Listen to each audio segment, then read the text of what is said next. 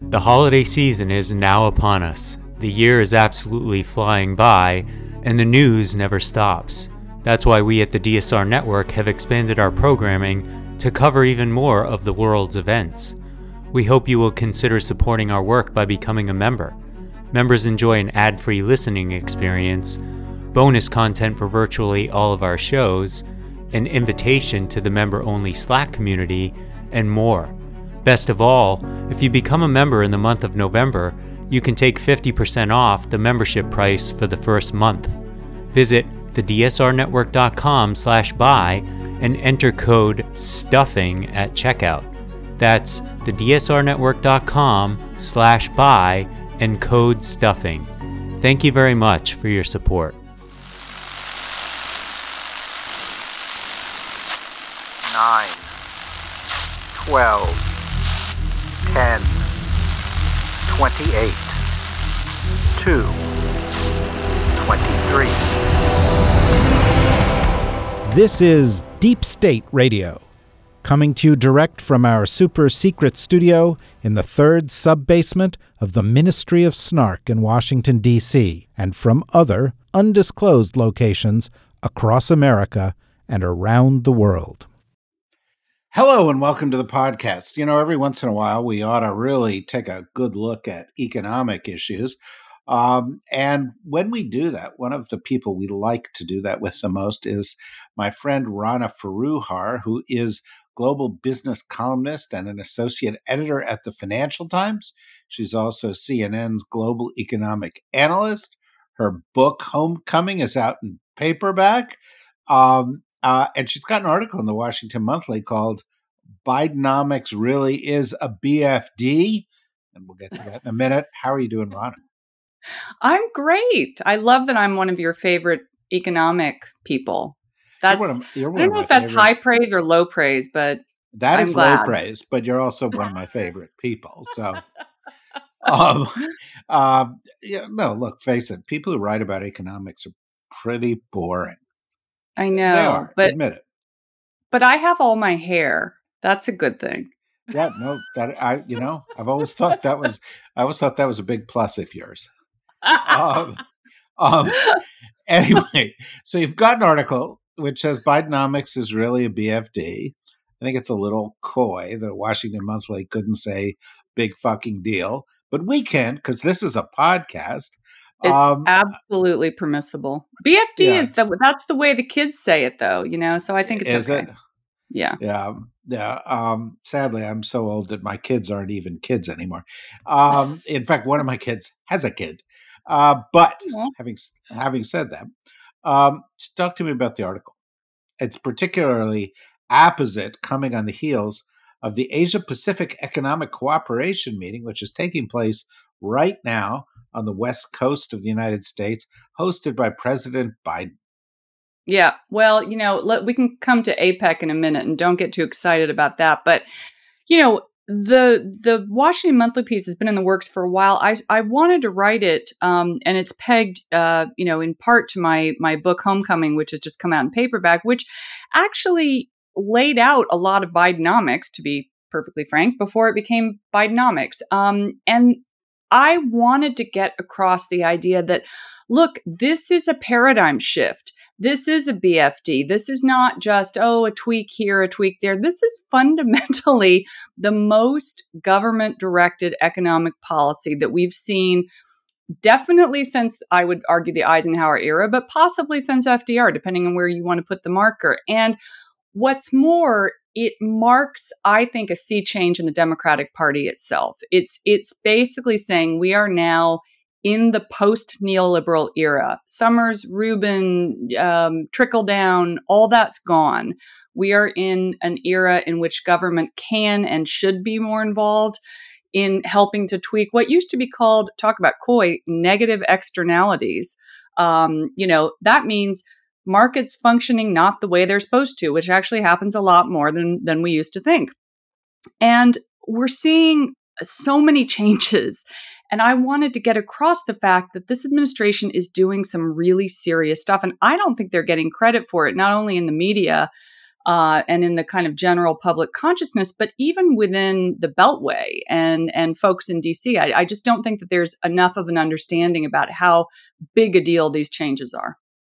Totally agree with you. Not only do I think they're not getting credit for it, just as economic policy, but it is kind of revolutionary economic policy. As you know, Absolutely. I was in the Clinton administration, and we were out there peddling these neoliberal policies.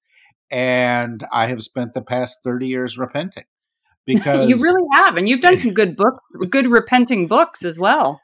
Well, but it's because in retrospect, what we were doing was fueling inequality. We were sort of carrying the water for big corporations. We were benefiting the few at the expense of the many. And it wasn't helping the country grow as it could either. And Biden came in, and you would have expected, well, here's this group of Democrats. They're going to do the same thing Democrats have done in the past. But he dispensed with the crowd. Yeah. And which, by the way, Obama did not. Obama carried it forward. That's right. And he dispensed with them. And he came in with a bunch of things that seem really old-fashioned. Like, I care about workers. I care about unions. I care about average people more than I care about banks. He was in a picket line. Can we just stop for a moment and talk about the amazing image of Joe Biden in a picket line? I mean, did you ever think that you were going to see an American president in a picket line in your lifetime? No, absolutely not. And the reality is, during the Clinton administration, I remember, because I was in one of the sort of aggressively neoliberal leaning parts of the government, the Commerce Department, and there were some people who were pushing back. Robert Reich, the labor secretary, Joe Stiglitz, who was at the Council of Economic Advisors. They were right. We were wrong. And one of the things that we said back then was unions are dead. Yeah. That's 11% of the population. It's not, what it was back in the days of Eugene V. Debs. So get over it. And yet this year, auto workers, writers, actors, hospitality workers, it's kind of all of a sudden people have said, hey, wait a minute, the average person needs a voice. No, 100%. I mean, for starters, we're coming off of literally the most union activity in this country in the last half century. So it is a huge, huge, huge moment for labor. And in particular, I think the reshaping of the labor capital relationship.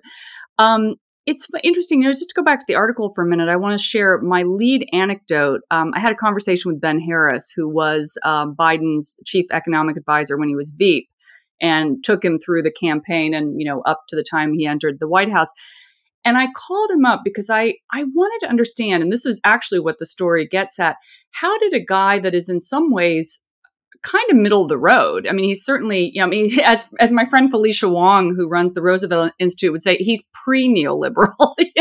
He's like, he's so old that he's new. How did this guy become kind of a radical? Like actually doing all the stuff that Bernie would talk about, but he would never be able to do because he could only sit in the room with two people at one time. And Ben said, it was interesting when he first went to work for Biden. This is when he was Veep. He went in and, his predecessor, Sarah Bianchi, gave him a giant stack of reading material and said, okay, here's the stuff to help you get in the president's or the Veep's headspace. And it was really unexpected, Ben said. It was a bunch of labor union documents, economics of working people.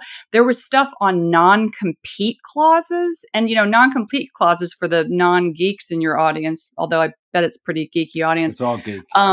Okay, good. Yeah, non-competes have been in the news recently because the FTC took on this issue of why should companies be able to lock not just people like you or me, but janitors into non-compete clauses that say, hey, if I'm unhappy mopping the floor in this school, I can't walk across the street and get a job at the factory across the way. I mean, craziness. But he was reading up on this stuff, years ago, which shows you where his head is. And Ben said, he wasn't. I'm sorry to interrupt. He wasn't just reading up on it. I have a sense Barack Obama, I'm just take the Democrats, Barack Yeah. Obama and Bill Clinton, both super smart guys, Ivy League educated, and both of them, when they came into office, they said, let me get the best and smartest economists and come up with the smartest economic policy you can. Joe Biden, who is pre-baby boom, grew up in Scranton, Pennsylvania, and he's living his life. He's All living the his stuff, life. Right. All Well, that that stuff gets you're talking about is in his DNA. Well, the punchline of this anecdote, which I'm now going to tell you. So Ben says, okay, but tell me a little more about him as a person. And Sarah says, look, Ben, what can I tell you? This is a guy who is vice president of the United States, and he still gets up on a ladder and cleans his own gutters.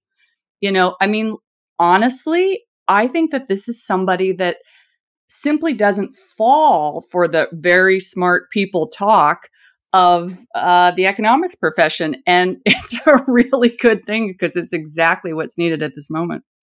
Totally agree with you. The last economics conversation that we had here on our podcast was with our good friend Nick Hanauer, who's got a book out with a couple other folks called Corporate Bullshit, Exposing the Lies and Half-Truths That Protect Profit, Power, and Wealth in America. I don't know if you read it, but if you haven't, haven't read them.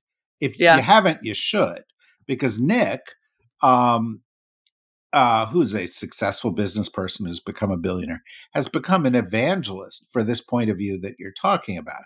And there is actually a movement afoot. And the movement is anti-neoliberal.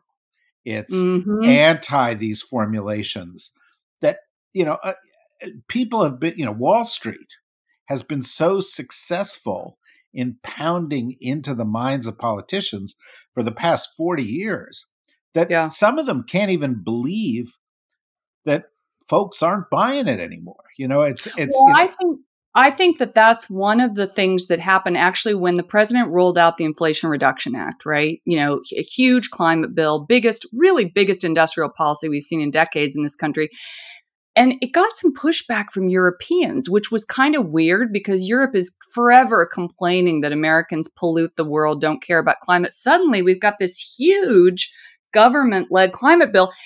I think that they were so surprised, like it took them 100% out of left field. And so they just didn't know what to make of this. And now they're finally getting on board. But I mean, it goes to your point that people cannot quite get their brains around this transition. No, Larry Summers' head actually exploded. I mean, I think he spent the past couple of years trying to clean I'm glad up. None of it got on me. Yeah, well, but to clean up some of the mess, and some of them, including people like him, they were like hurt. Hey, what do you mean?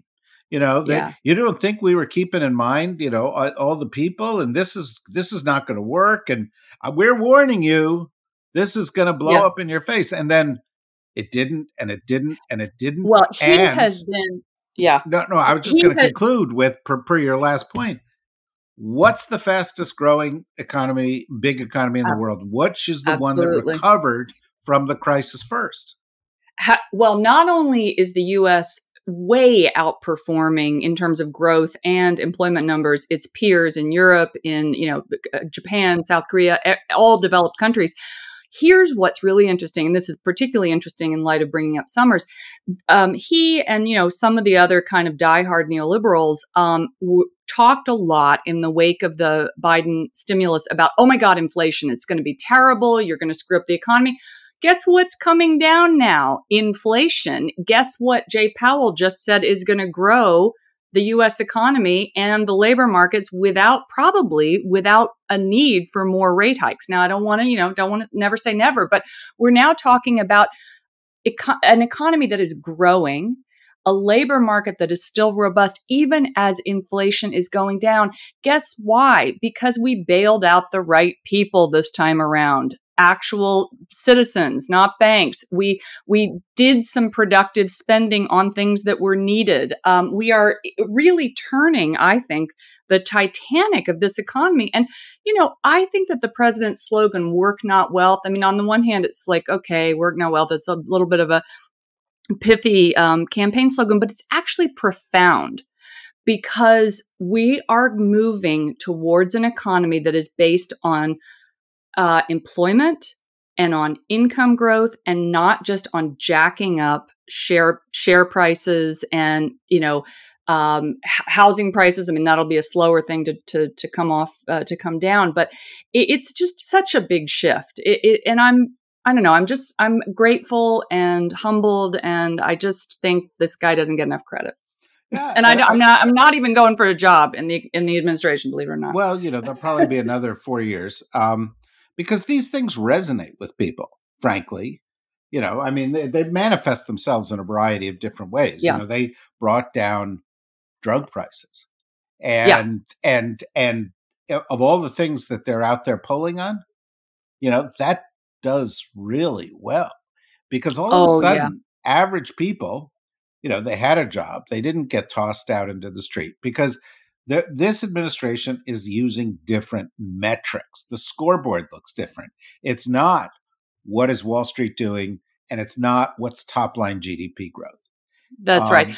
I have to say, I'm glad in the most recent campaign advertising that they've started talking a little bit more about cost of living issues, because, one of the things that we've all been concerned about is we've got this great economy right now, and why hasn't the president gotten more pickup on it? And I think part of that is due to the fact that until recently, cost of living issues, not the president's fault, but because of war in Ukraine, conflict that has raised commodity prices, those were rising faster than wages. And so some people were feeling like, wait a minute, this recovery doesn't feel like one to me. I think that is now starting to change. And I'm hoping that the polls in the new year are going to start reflecting that. Well, they've started to reflect it. I saw a poll come out yesterday that showed that over the course of the past few months, Biden's economic approval rating has gone up 9 points. Why is it going up 9 points? It's gone up 9 points because the price of eggs is down 32%. Yeah. Right? The price of gasoline is down. The little metrics that, and I'm not minimizing them as metrics, but the micro metrics that the average person is using, starting to show up.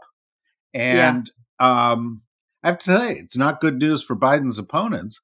But frankly, Trumpism, the Republican Party, they haven't gotten the memo. They are cut taxes for the rich, get rid of regulation, do what corporations want, go, serve Wall Street, serve the 1%. They're still in 40-year-old trickle-down policies. Well, this most amazing bad optic of the many bad Trump optics was at the time when Biden was in an actual picket line with the UAW. Trump and his people went to a non-union factory to give a press. It's like, what? I mean, like, do you think people are complete idiots?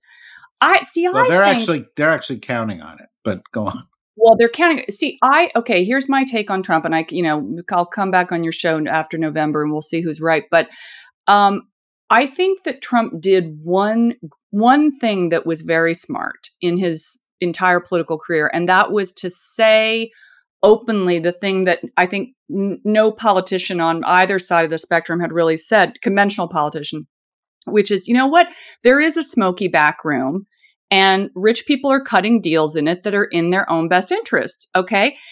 And that's true. But then, of course, being himself, what did he do? He's like, hey, come on back into the smoky room, and let's stink it up more with a bunch of cigars.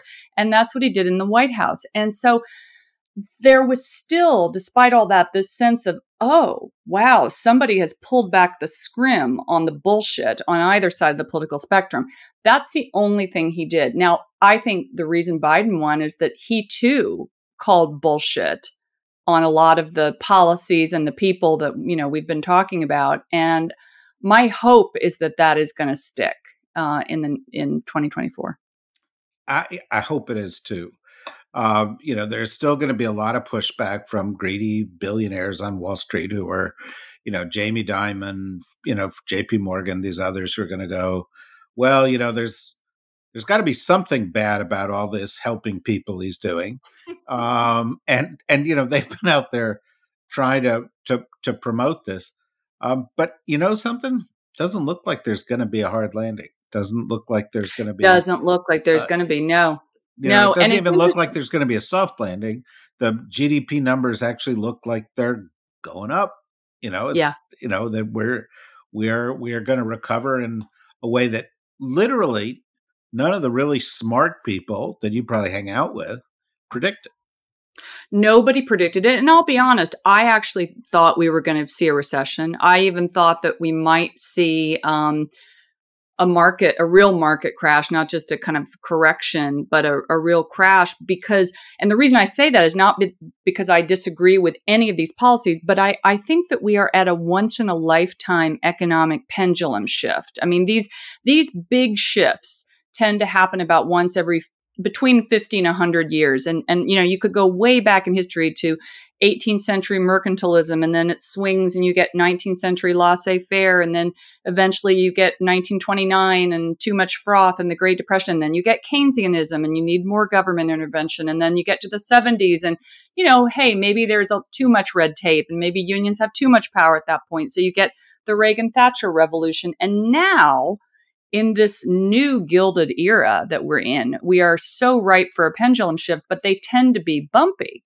And what's been so amazing about this shift is, there's been some bumps, but nothing like what many of us thought was going to happen. And I think, in particular, the COVID-related stimulus to individuals and the power of that, the fact that it has propelled the U.S. ahead of its peers for a good 18 months to 2 years, that is such a powerful repudiation of trickle down. It's longer. The tailwinds have been stronger. It's done more things for the overall economic picture than any number of tax cuts. I mean, Trump's 2017 tax, that was nothing. That was like drinking a Coke and eating a candy bar. And, if you were wealthy, maybe you got a little bit of a high and then everybody else got a crash. This is a whole different deal. And I think that we're really at the beginning of what is a new economic model, post-neoliberal model. I agree. And I'd like to come to that, in a second. But, it strikes me listening to you, one of the areas I've looked at a lot over the course of the past 30 years is economic development models around the world. And there have been a lot of sort of models in emerging markets that have been around there. And, 20 years ago, somebody started to do some crunching of numbers. And they discovered this amazing thing that if you had a country full of poor people and you gave them money, they would spend it better than the government. And that really the best program to help poor people was to actually give them the money. And and it was like blowing everybody's mind. But in some respects, that's a little bit of what's going on here. It's saying, let's not trickle down. Let's invest in people.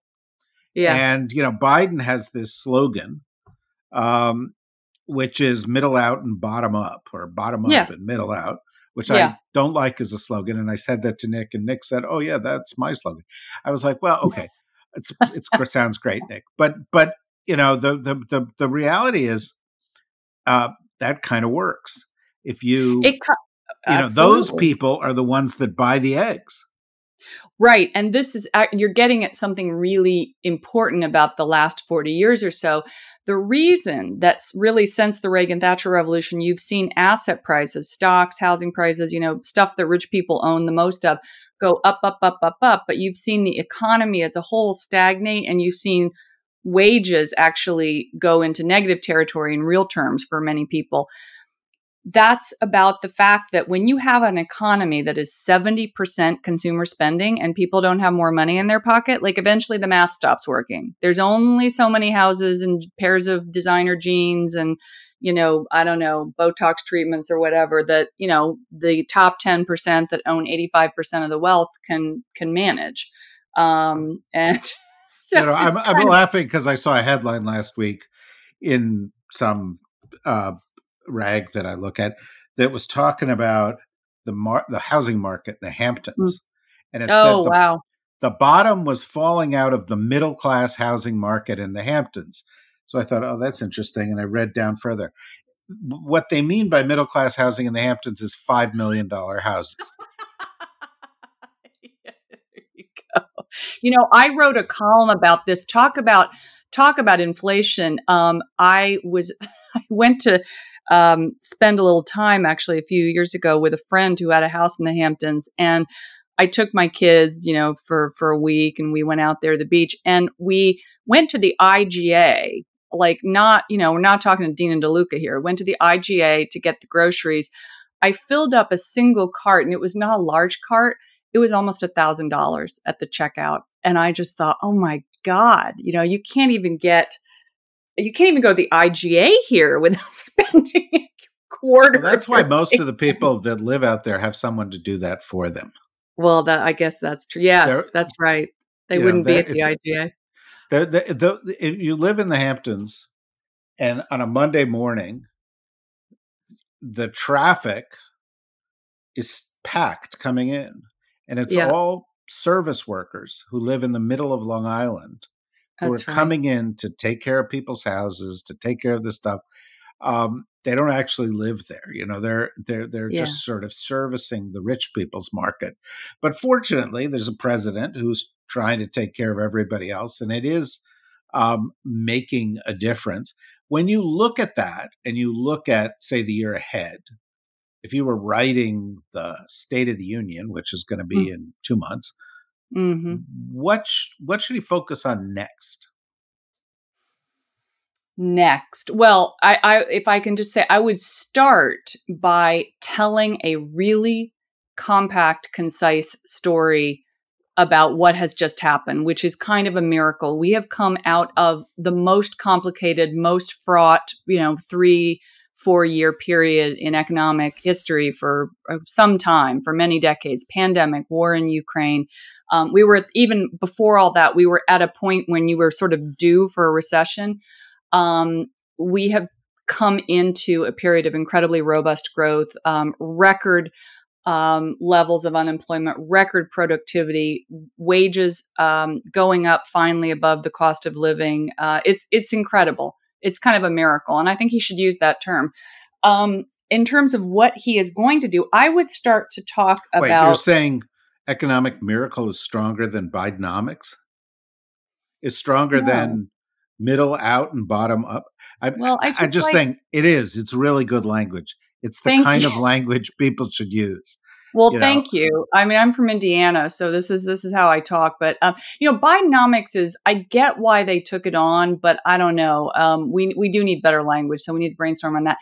But here's what I would say. I would now start to connect these big ideas to the real felt experience of people in communities.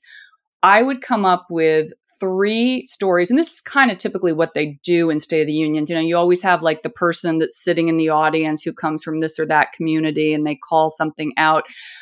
We need to hear about how all this IRA money, all this massive stimulus money is actually affecting Joe and Mary and their kids in Minnesota and in Philadelphia and in North Carolina. And we need to hear some of those stories and get the faces of those people out there and say, this is what a new economics looks like. It's about people. It's not about numbers and, old guys in Ivy Towers crunching algorithms. It's about people, and we're making your communities better, and here's how. I think that's right. I also think there is a component of it, which we talk about a lot here, which is we are on the verge of a major technological revolution in the United States. Yes. And we've got to invest in that and in preparing for that. And that I think there is something strong that could be had if a older president had a future-oriented message. Well, I'd love to come back actually another time and do another podcast on AI with you. I just was down in DC, in fact, a couple days ago, speaking at an AI conference that Open Markets did. And of course, the president recently came out with an executive order on AI, which interestingly picks up on some of the post-neoliberal ideas of we're not going to let 5 big corporations run things. We want competition. We want antitrust. We want an economy that works for labor, not just for companies. And also, don't get too distracted by these Terminator, fears about artificial intelligence. We've got actual real jobs being taken here and now. This is crucial because if you think about how we got Bidenomics because neoliberal economics disrupted. It sounds like a small number, but really somewhere around 8 to 12% of the labor force profoundly. It outsourced the industrial commons. It sent jobs to China. It allowed capital to go wherever it would. And we lost a lot of middle-class manufacturing jobs, and that resulted in some pretty important shifts in politics and new swing states. We are about to see 35 to 40% of the labor market disrupted by these new technologies, AI in particular. Think about the populism that could result from that if we don't get it right.